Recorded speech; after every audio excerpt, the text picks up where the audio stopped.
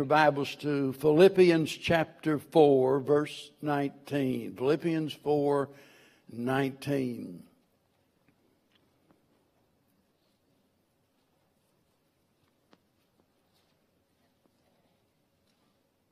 Paul says, "But my God shall supply all your need according to His riches in glory by Christ Jesus." A few days ago, I wrote an article about this verse, and ever since then, I just can't stop thinking about it. And really, that's nothing new, because I've been thinking about this verse ever since I started preaching 53 years ago. In one of those Morning Manna articles, I told the story about how I basically became familiar with this verse, and a business owner in Springfield, Missouri gave me a little copy of Faith's Checkbook by Charles Spurgeon, and I'll never forget reading that little book and falling in love with it and Spurgeon's comments on this particular verse. And ever since that day, I have absolutely loved this verse, and as I've said so many times, words cannot explain how awesome it is to have the assurance afforded by a verse like this. And that's why I never get tired of talking about it. I've studied it over and over again. I've taught it on many occasions, taking one word at a time, going through it. I've taken one phrase at a time. I've done everything that I knew, trying to just drain it of every detail that I could get from it. But today, I want to take a different approach. I don't want to be so technical. I just want you to get the big picture related to this verse, and I want it to be personal. And so you can call it a fireside chat or whatever you want, because I'm not going to have 3 points and a poem. I'm not going to have any kind of an outline to follow, but I just want to chat with you for a bit. Here's a question that we need to think about. Can a Christian be confident that all of his needs will be supplied? Now, think about that a little while. Can a Christian really be confident that all of his needs will be supplied? Well, naturally, based on their experiences, there are going to be some people say, well, no. I'm a Christian and I haven't had all of my needs supplied, so the answer is no. Based on maybe education, that is what others have told them, there are going to be those that would say, well, you know, it's really doubtful. Others, by their own estimation, might say, well, maybe. But for the Christian, the answer has got to be yes. We might not be confident, but we could be confident that our needs would be supplied. And the question is, does that really interest you this morning as to whether your needs are supplied or not? Now, whether you're interested or not, let me tell you that God is interested in your needs. And because He is interested, we ought to be interested.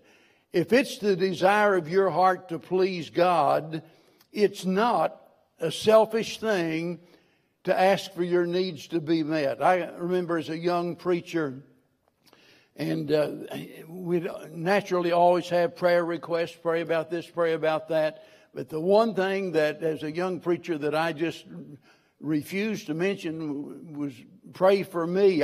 For whatever silly reason, I thought, it would be something bad if I asked the church to pray for me. Well, it didn't take long of getting beat up in the ministry before I realized I better be asking folks to pray for me, because I was in desperate need of it.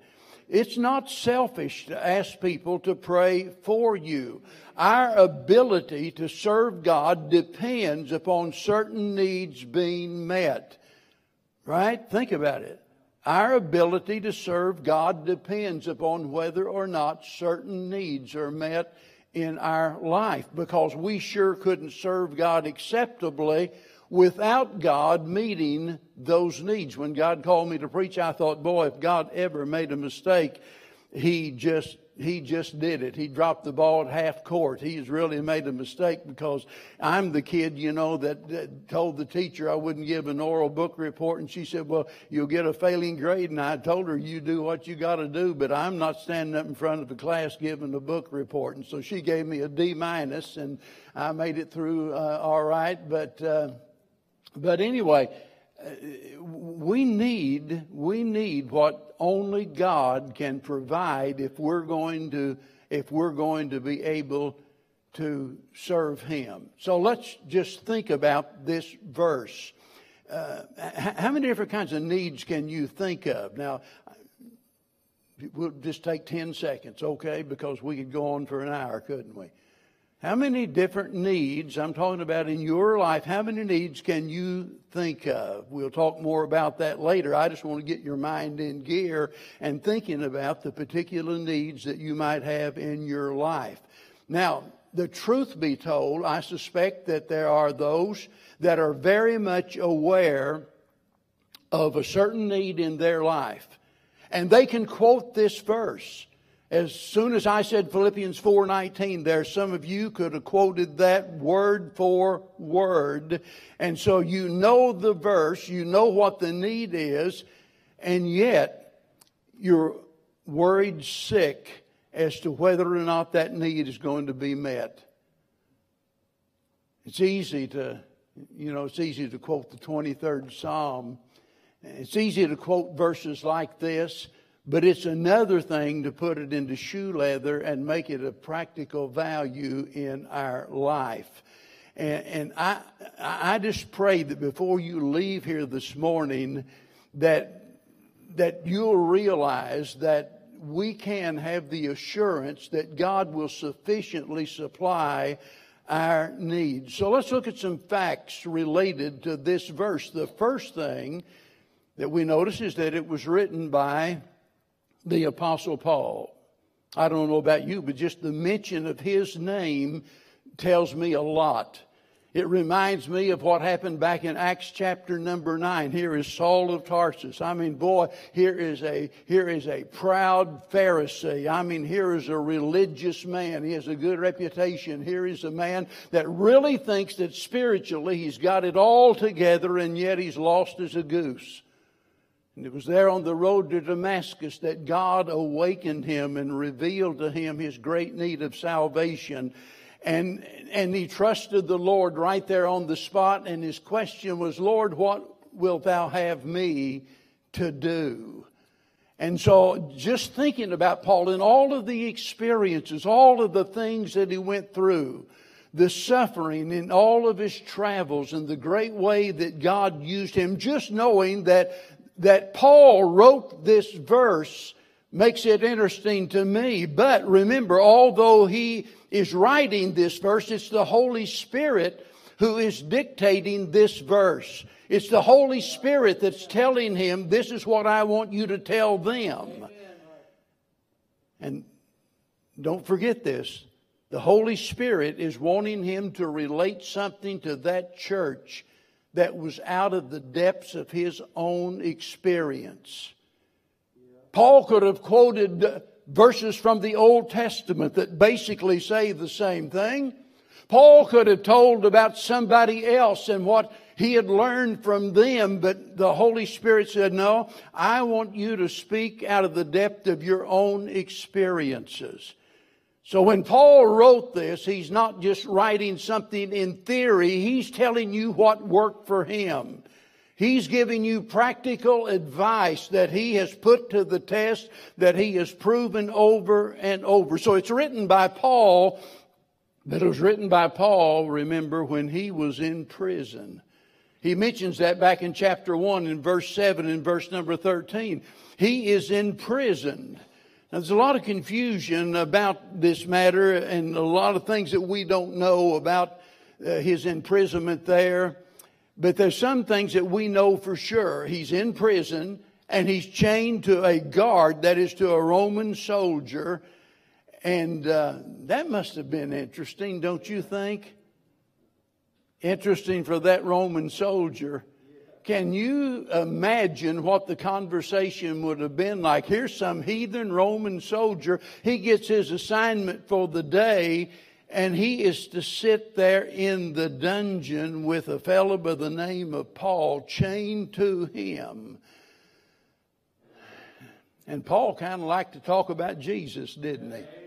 Can you imagine the conversation? Boy, I'd like to have been a little bird, listening to that. And by the way, in case you didn't know it, there were many there in the prison and the palace, many there that were saved as a result of Paul's witness in the prison. That's why he said, those things that have happened to me have happened for the furtherance of the gospel.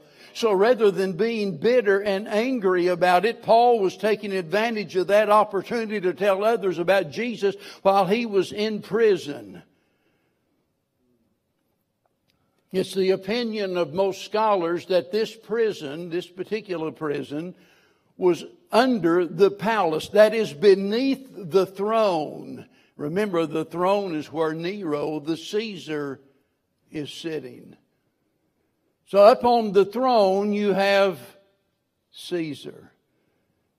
Down below there in the dungeon you have Paul, the man of God, chained to a Roman soldier. I wonder who was the happiest. Think about that. One is the king on a throne. He can snap his finger and just command armies. He can call his servants and have anything that he desires brought to him. And the other fellas down there in the dungeon, chained to a soldier. Who would be the happiest? I vote for Paul. I'm convinced that Paul was far happier than Nero was. And if you'll study history, you'll know that is exactly the truth. Because in verse number 11, it tells us that Paul was content. Remember, he's in prison. He's writing this. And he says in verse number 11, I'm content. And in verse 10, he said he was rejoicing. What would you have been doing? You're in prison, chained to a guard. Would you be content? Would you be rejoicing? Let's think about it for a minute. If you're here and you think, well, you've got it good, that is that you don't really have any needs, let me ask you, how are you doing with this matter of contentment? Can you really honestly say, I am perfectly content? You know, the more I think about it, I'm not sure I ever met a contented person. I mean, not someone that was content for very long. And the Bible commands us to be content, and yet some way or another we're satisfied not being content. And we act like we have no spiritual problem whatsoever. We hear sermons about it and Sunday school lessons about it, and we read it in the Bible, and then we walk out the door like, oh, well, I haven't robbed a bank or killed anybody lately, so everything's okay. When all of the time we're violating God's command. It says that we are to be content. Having food and raiment, let us be content, the Bible says. Could you really do that? Do you really do that? Are you really content? Well, Paul was, and he was rejoicing. So if you think you've really got it good and that you don't have any needs, just stop and think for a moment whether you have a need for contentment or not. And if you're here and you think that you've really got it bad, just put yourself in Paul's sandals. He had it worse than you think, by the way. We think about prisons today, and let me tell you, the prisons today have more comforts than the average home had in those days. The prisons in those days were more horrible than you can imagine, and that's where this man of God is. He is in prison. But there's a bright light. And that is in verse 18, we read that a fellow by the name of Epaphroditus comes to visit Paul. Might be interesting if you would later on look at the map and locate where Rome was and find out where Philippi was. And see what a journey this man made so he could visit his friend there in prison. He cared enough about Paul that he made that trip all the way to Rome just so he could visit him. And I can almost guarantee you that when he left, he had no real assurance that he would get there, number one, or any assurance that when he got there that he would even be able to visit with Paul. But he did. And he brought a gift. Does it describe exactly what it was? It certainly wasn't anything that we would consider, considerable. I'm going to imagine they'd let him have something that would be impressive to us. But here is Paul in prison, so he can't work. That is, he can't make tents. He's in prison. He can't walk the streets and beg for food. He has to just take whatever they give him. But God found a way to supply his need there in prison, and Paul was thankful for that. In fact, it was out of his gratitude that he wrote this letter, and that's what he tells us when you go back to chapter 1. Out of the great gratitude of his heart for what God had done, he is writing this letter basically to thank that church there. I love what Dr. W.A. Criswell said many years ago. He said, it takes so little to make a good man glad. He went on to say some of our people would grumble and find fault over a sumptuous banquet of the choicest dainties. But this man in prison is filled with gratitude to God over an humble dinner of herbs. He's happy. What a different man Paul was. And yet, being the man he was, he's the model that we need. So here is Paul. He's in prison and he's visited by a friend by the name of Epaphroditus. But notice that he is ministered to by the church that is in Philippi. Epaphroditus is being sent, as it were, by that church. In other words, God used it, the church, as a means to minister to Paul while he's in prison. As a church, we need to remember that we have an obligation to minister to others, especially, the Bible says, to God's people. Do good unto all men, but especially unto those of the household of faith.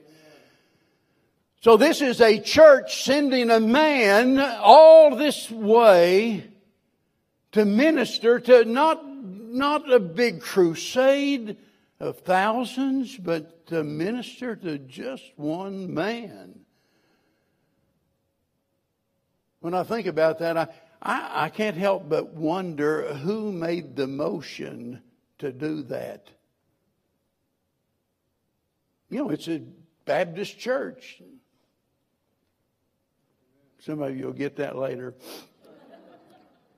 Baptist in their beliefs anyway. Amen.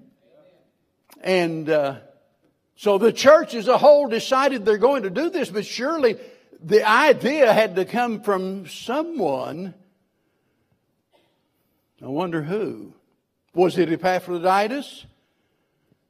Might have been. Whenever you read, just turn back a page to chapter 2, and I want you to read a part of what Paul says about this man. Now remember, chapter 2, he's talking about us having the mind of Christ, us humbling ourselves and becoming a servant. And he uses two people as examples, Timothy and Epaphroditus. And he says in verse 25, yet I suppose it necessary to send unto you Epaphroditus, my brother and companion in labor and fellow soldier, but your messenger, that he that ministered to my wants. For he longed after you all and was full of heaviness, because that ye had heard that he had been sick, for indeed he was sick nigh unto death. But God had mercy on him, and not on him only, but also on me, lest I should have sorrow upon sorrow. And I sent him therefore the more carefully, that when you see him again, you may rejoice, that I may be the less sorrowful. Receive him therefore in the Lord with all gladness, and hold such in reputation. For the work of Christ, he was nigh unto death, not regarding his life, to supply your lack of service toward me. Could it have been Epaphroditus that said, I think this is what we ought to do? It might have been. I don't know. It might have been Lydia. Remember, she was the first convert in that part of the world. Whenever Paul went there and found a group of women down by the riverside, they're down there praying, but they don't know who they're praying to, because they don't know God. And Paul preached the gospel, and Lydia was saved. Might have been her.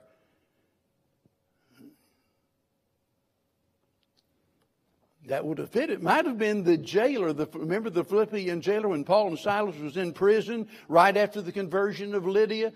They are in prison, and at midnight, what are they doing? Moaning and groaning? No. They're praying and singing praises to God. And that's where the jailhouse rock began, because God shook the prison and God loosened the prisoners, and the jailer was scared to death, and he ran in and fell down and said, Sirs, what must I do to be saved? Paul answered, believe on the Lord Jesus Christ. Same thing that you would do today to be saved. Believe. Nothing about church membership, baptism, or anything else. Just believe on the Lord Jesus Christ, and thou shalt be saved, and your household. Works the same way for them. So it might have been this jailer that said, I'll never forget the night that I come to know Christ as my Savior. I believe we ought to send somebody to Rome so that Paul will know we haven't forgotten about him. But the main thing is that it pleased God. Look in verse number 18 of chapter 4. Paul says, but I have all and abound. What? Are you kidding me? You're in prison. You're chained to a guard. And yet he says, I have all and abound. I am full, having received of Epaphroditus the things which were sent from you. Now get this. An odor of a sweet smell, and a sacrifice acceptable, well-pleasing to God. That's the most important thing about this. And the question is, are you pleasing Him? God was pleased. Now, I'm sure that Paul was pleased. There's no doubt about that. And I'm sure the pastor of that church was pleased. I'm sure that he was proud to be the pastor of a church that cared so much for God's people. But the fact that God was pleased with it is the thing that mattered the most. And that is what prompted this promise. The promise that we just read here in verse 19. But my God shall supply some of your needs? No. My God shall supply all your need. As I keep saying, I don't have words to describe how much that promise means to me. I never get tired of talking about it. It reminds me of some people that I find in the Bible. You just look back in the Bible and see person after person who was in great need, and yet out of the depths of their need, God responded and God supplied whatever it was they needed. So I'm reminded of all of those folks, but it also reminds me of many testimonies that I've heard from others. I guess, churches say we just really gotten away from what the old time testimony meetings, we just... Anybody got a testimony? And we, sometimes take 30 minutes, just one after another, giving a testimony of what God had been doing in their life. We don't do that much anymore, but isn't it wonderful to hear somebody give a testimony talking about the situation that they were in and how they prayed and asked others to pray for them, and then turn around and say, you know what, God answered our prayers. Let me tell you what God did in my life. And so when I read this verse, it reminds me of some of those testimonies, but more than that, it reminds me of numerous experiences. Really, Bev could preach this point of the message probably better than I. Because when we think back over all of these many years of ministry and think about the times that we had different needs, and how that God responded and supplied every one of those needs. And let me tell you, sometimes, it can get really scary as to whether our needs are going to get met or not. But when I read this verse, it does something else, because I could reminisce for the next hour or two just talking about those experiences. But more importantly is that when I read this, it makes me think about you and your needs. Whatever they are, it makes me think about your needs. What are your needs? Are they temporal?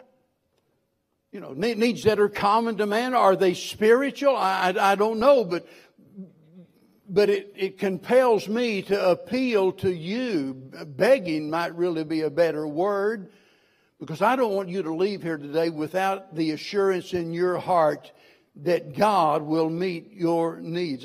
I would be unfit as a pastor if I could just preach this and not care whether your needs are met or not. And preachers do that sometimes. They become so disappointed and so discouraged, they take it or leave it attitude that here it is, I'm going to throw it out there, this is the truth. Now you do with it whatever you will. I'm going to Outback and eat a steak. It's easy. That's why you need to pray for pastors, because it's easy to develop an attitude like that to protect yourself against discouragement. But it's wrong. Because the moment that we stop caring about whether people respond or not, we're done, whether we realize it or not. I don't want you to deprive yourself. I don't want you to hurt yourself. I don't want you to hurt others. And there are too many times that our spiritual needs and so forth go unmet, not because they must, but because we refuse to do what's necessary to receive those needs from God. And that just compounds the problem. That makes it worse than it was. So when you ignore your needs, you're not only hurting yourself, you are ignoring God. In other words, you're refusing to do what would be pleasing to Him. So don't blame Him, because He's ready and has a desire to bless His people. Now, I got just one other thing I want to say. And that is that, and this is going to sound odd to some of you, we need needs. We need needs. Maybe you've said to yourself, or you thought to yourself, I wish I didn't have any needs. Well, that sounds good, right? I wish I didn't have any needs. It seems like every time I turn around, I'm needing something that I don't have. But if we didn't have any needs, we would never see our need of God and the things that God can do. It's because of those needs that I am aware that I need help. In other words, I'm simply trying to say that when we have a need, it gives both us and God an opportunity. It gives God an opportunity to show what He can do, and it gives us an opportunity to see what God can do. Did you know God's looking for opportunities? A few weeks ago, I had an article in Morning Manna based on 2 Chronicles 16:9. Listen to this. It says, "For the eyes of the Lord run to and fro throughout the whole earth to show himself strong in the behalf of them whose heart is perfect toward him." His eyes run to and fro. God's looking everywhere. What's he looking for? He's looking for an opportunity. That opportunity, notice, is to show himself strong in behalf of them whose heart is perfect toward him. Did you know God wants you to see your needs as opportunities? Really. Whenever you have a need, God wants you to think about that not as a problem, but as an opportunity. In other words, He wants you to turn to Him for help so He can show you what He can do. And that's why Jeremiah 33:3, God says, "Call upon me, and I will answer thee, and show thee great and mighty things which thou knowest not." God's desire is to give us our desires when those desires do not conflict with His will. And it's because that we are a needy people that we're able to see the greatness of God. You see, both the nature and the number of our needs are many. And if we truly believe that God is sovereign, do you believe that? That God is sovereign? That in other words, by that I mean that God both has the authority and the ability to do whatever He wants to do. He has the right to do that and the ability to do that. He's a sovereign God. And so if we really believe that, and woe is unto us if we don't. But if we really believe that, then we have to believe that everything that happens in life, the good, the bad, and the ugly, everything is either appointed by God or allowed by God. Maybe you've heard someone ask, well, why did God allow sin to enter into the world? Why didn't God make us so that we wouldn't sin? Well, I don't have all of the answers, but I do know this much. I do know that if God had not done so, remember, God created man in His own image. If God had not done so, we could never know His love. You wouldn't know anything about the love of God if you had been in a state of perfection. You'd never know anything about His love, His goodness, His grace. We couldn't know anything about that. Here's the problem, and I'll try to be brief. Sometimes we have needs that we don't see. In other words, needs that we're not even aware of. And sometimes other people see those needs in our life before we do. That's why we could ask our spouse or our children or, our neighbor or coworker. We could ask them, and if they'd be honest, they say, "Oh yeah, you need this and you need that." Well, we don't see it, but they see it. It shows up. And the good news is that God knows what you don't. Amen. He knows what you don't about you. Because if it's just left up to us, it's easy for us to draw the conclusion, hey, I got it all together, man. I'm just fine. God comes along and says, whoop, I want to show you something. You see, God not only knows what you don't, but God's willing to tell you. In other words, God's willing and desires to reveal to us the needs of our life. And so what we need to do is turn to Him. Search me, O God, and know my heart today. See if there be any wicked way in me. In other words, God, show me those things that are displeasing. Show me those needs in my life that I've not been aware of. We need to turn to Him, and then we need to trust Him. And I think if we're honest, we all have to admit this. Let's not kid ourselves. We all have needs that we are very much aware of. So what's the nature of your need this morning? In other words, does your need relate to supplies, for example? There's a shortage and you need supplies, whether it's food, clothing, or whatever it is. The bank account is depleted. I mean, your money is all gone and you're in trouble financially and you need help. That's a legitimate need. A lot of people find themselves there. It might be that your need relates to suffering. Boy, if we could just take a survey and go through the room right now and call on each one and say, look, now, if you're going to speak, you've got to be 100% honest. How do you really feel?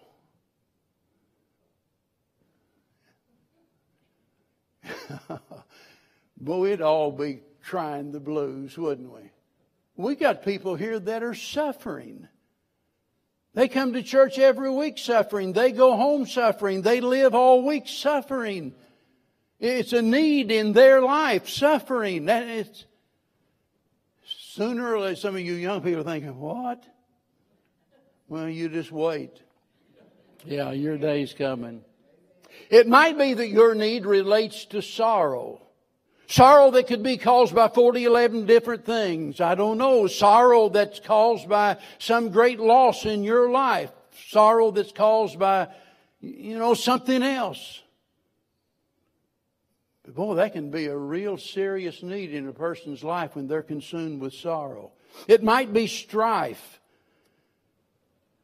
Maybe domestic strife, maybe it's something vocationally that is, on the job or wherever it is, but strife. And boy, it just tears you apart inside to have to face that strife. It might be a matter of safety.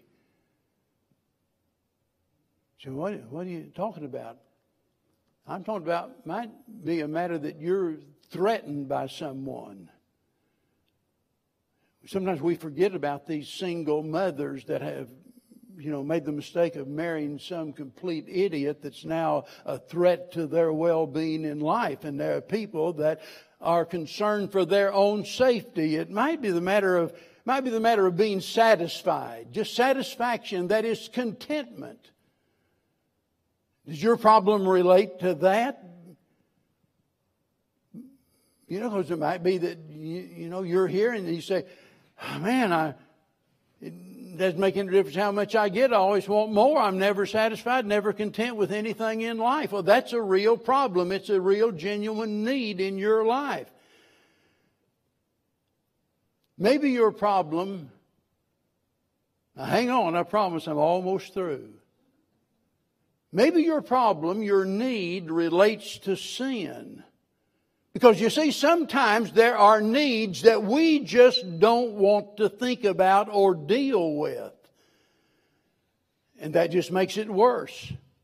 Because if your need relates to some sin in your life, it can have an effect on everything else I just mentioned there. Are you with me? Think about that. So many times we look at all of these other things, the matter of supply or suffering or sorrow or strife and all of these other things. We look at that and we think that a problem that is totally separated from anything else, when in reality the very root cause of that problem is some sin that's in our life. We don't want to deal with that sin, and we're not going to solve that problem and get that need met until we get honest about the fact that, oh dear God, I'm so sorry. I'm so sorry, forgive me of this sin in my heart. It affects us. It might be that your need relates to the matter of salvation. And this is the key to everything else we've been talking about. Because when this need is met, it's the key to God being able to meet all of those other needs in our life. Do you know beyond a shadow of a doubt that you've received Jesus Christ as your Lord and Savior? Are you doing your very best to live for Him, to please Him, to do what you know is the will of God? Now remember, we come to God on His terms, not ours. We can't dictate to God how we're going to come to Him. And He's made it very clear that for by grace are you saved through faith, not of works, lest any man should boast. So if you're here today and you're unsaved, or you're here today and you have some need that I've mentioned or something I haven't even thought of, why would you say no when God is saying yes? Why would you say no when God is saying yes? Paul said, but my God shall, that's emphatic, my God shall supply all of your need according to His riches in glory by Christ Jesus. God is saying yes. God is saying, I want to meet those needs in your life. Why would we say no to God when He says yes? Are you being honest? Are you being honest about the need in your life? Because it might be you're all hung up on some peripheral need over here, something really bothering you. It's a burr under your saddle and you can't sleep at night about it or whatever. Whenever the real need is something much greater than that. And if you want to solve the one, you got to deal with the other. Don't leave here.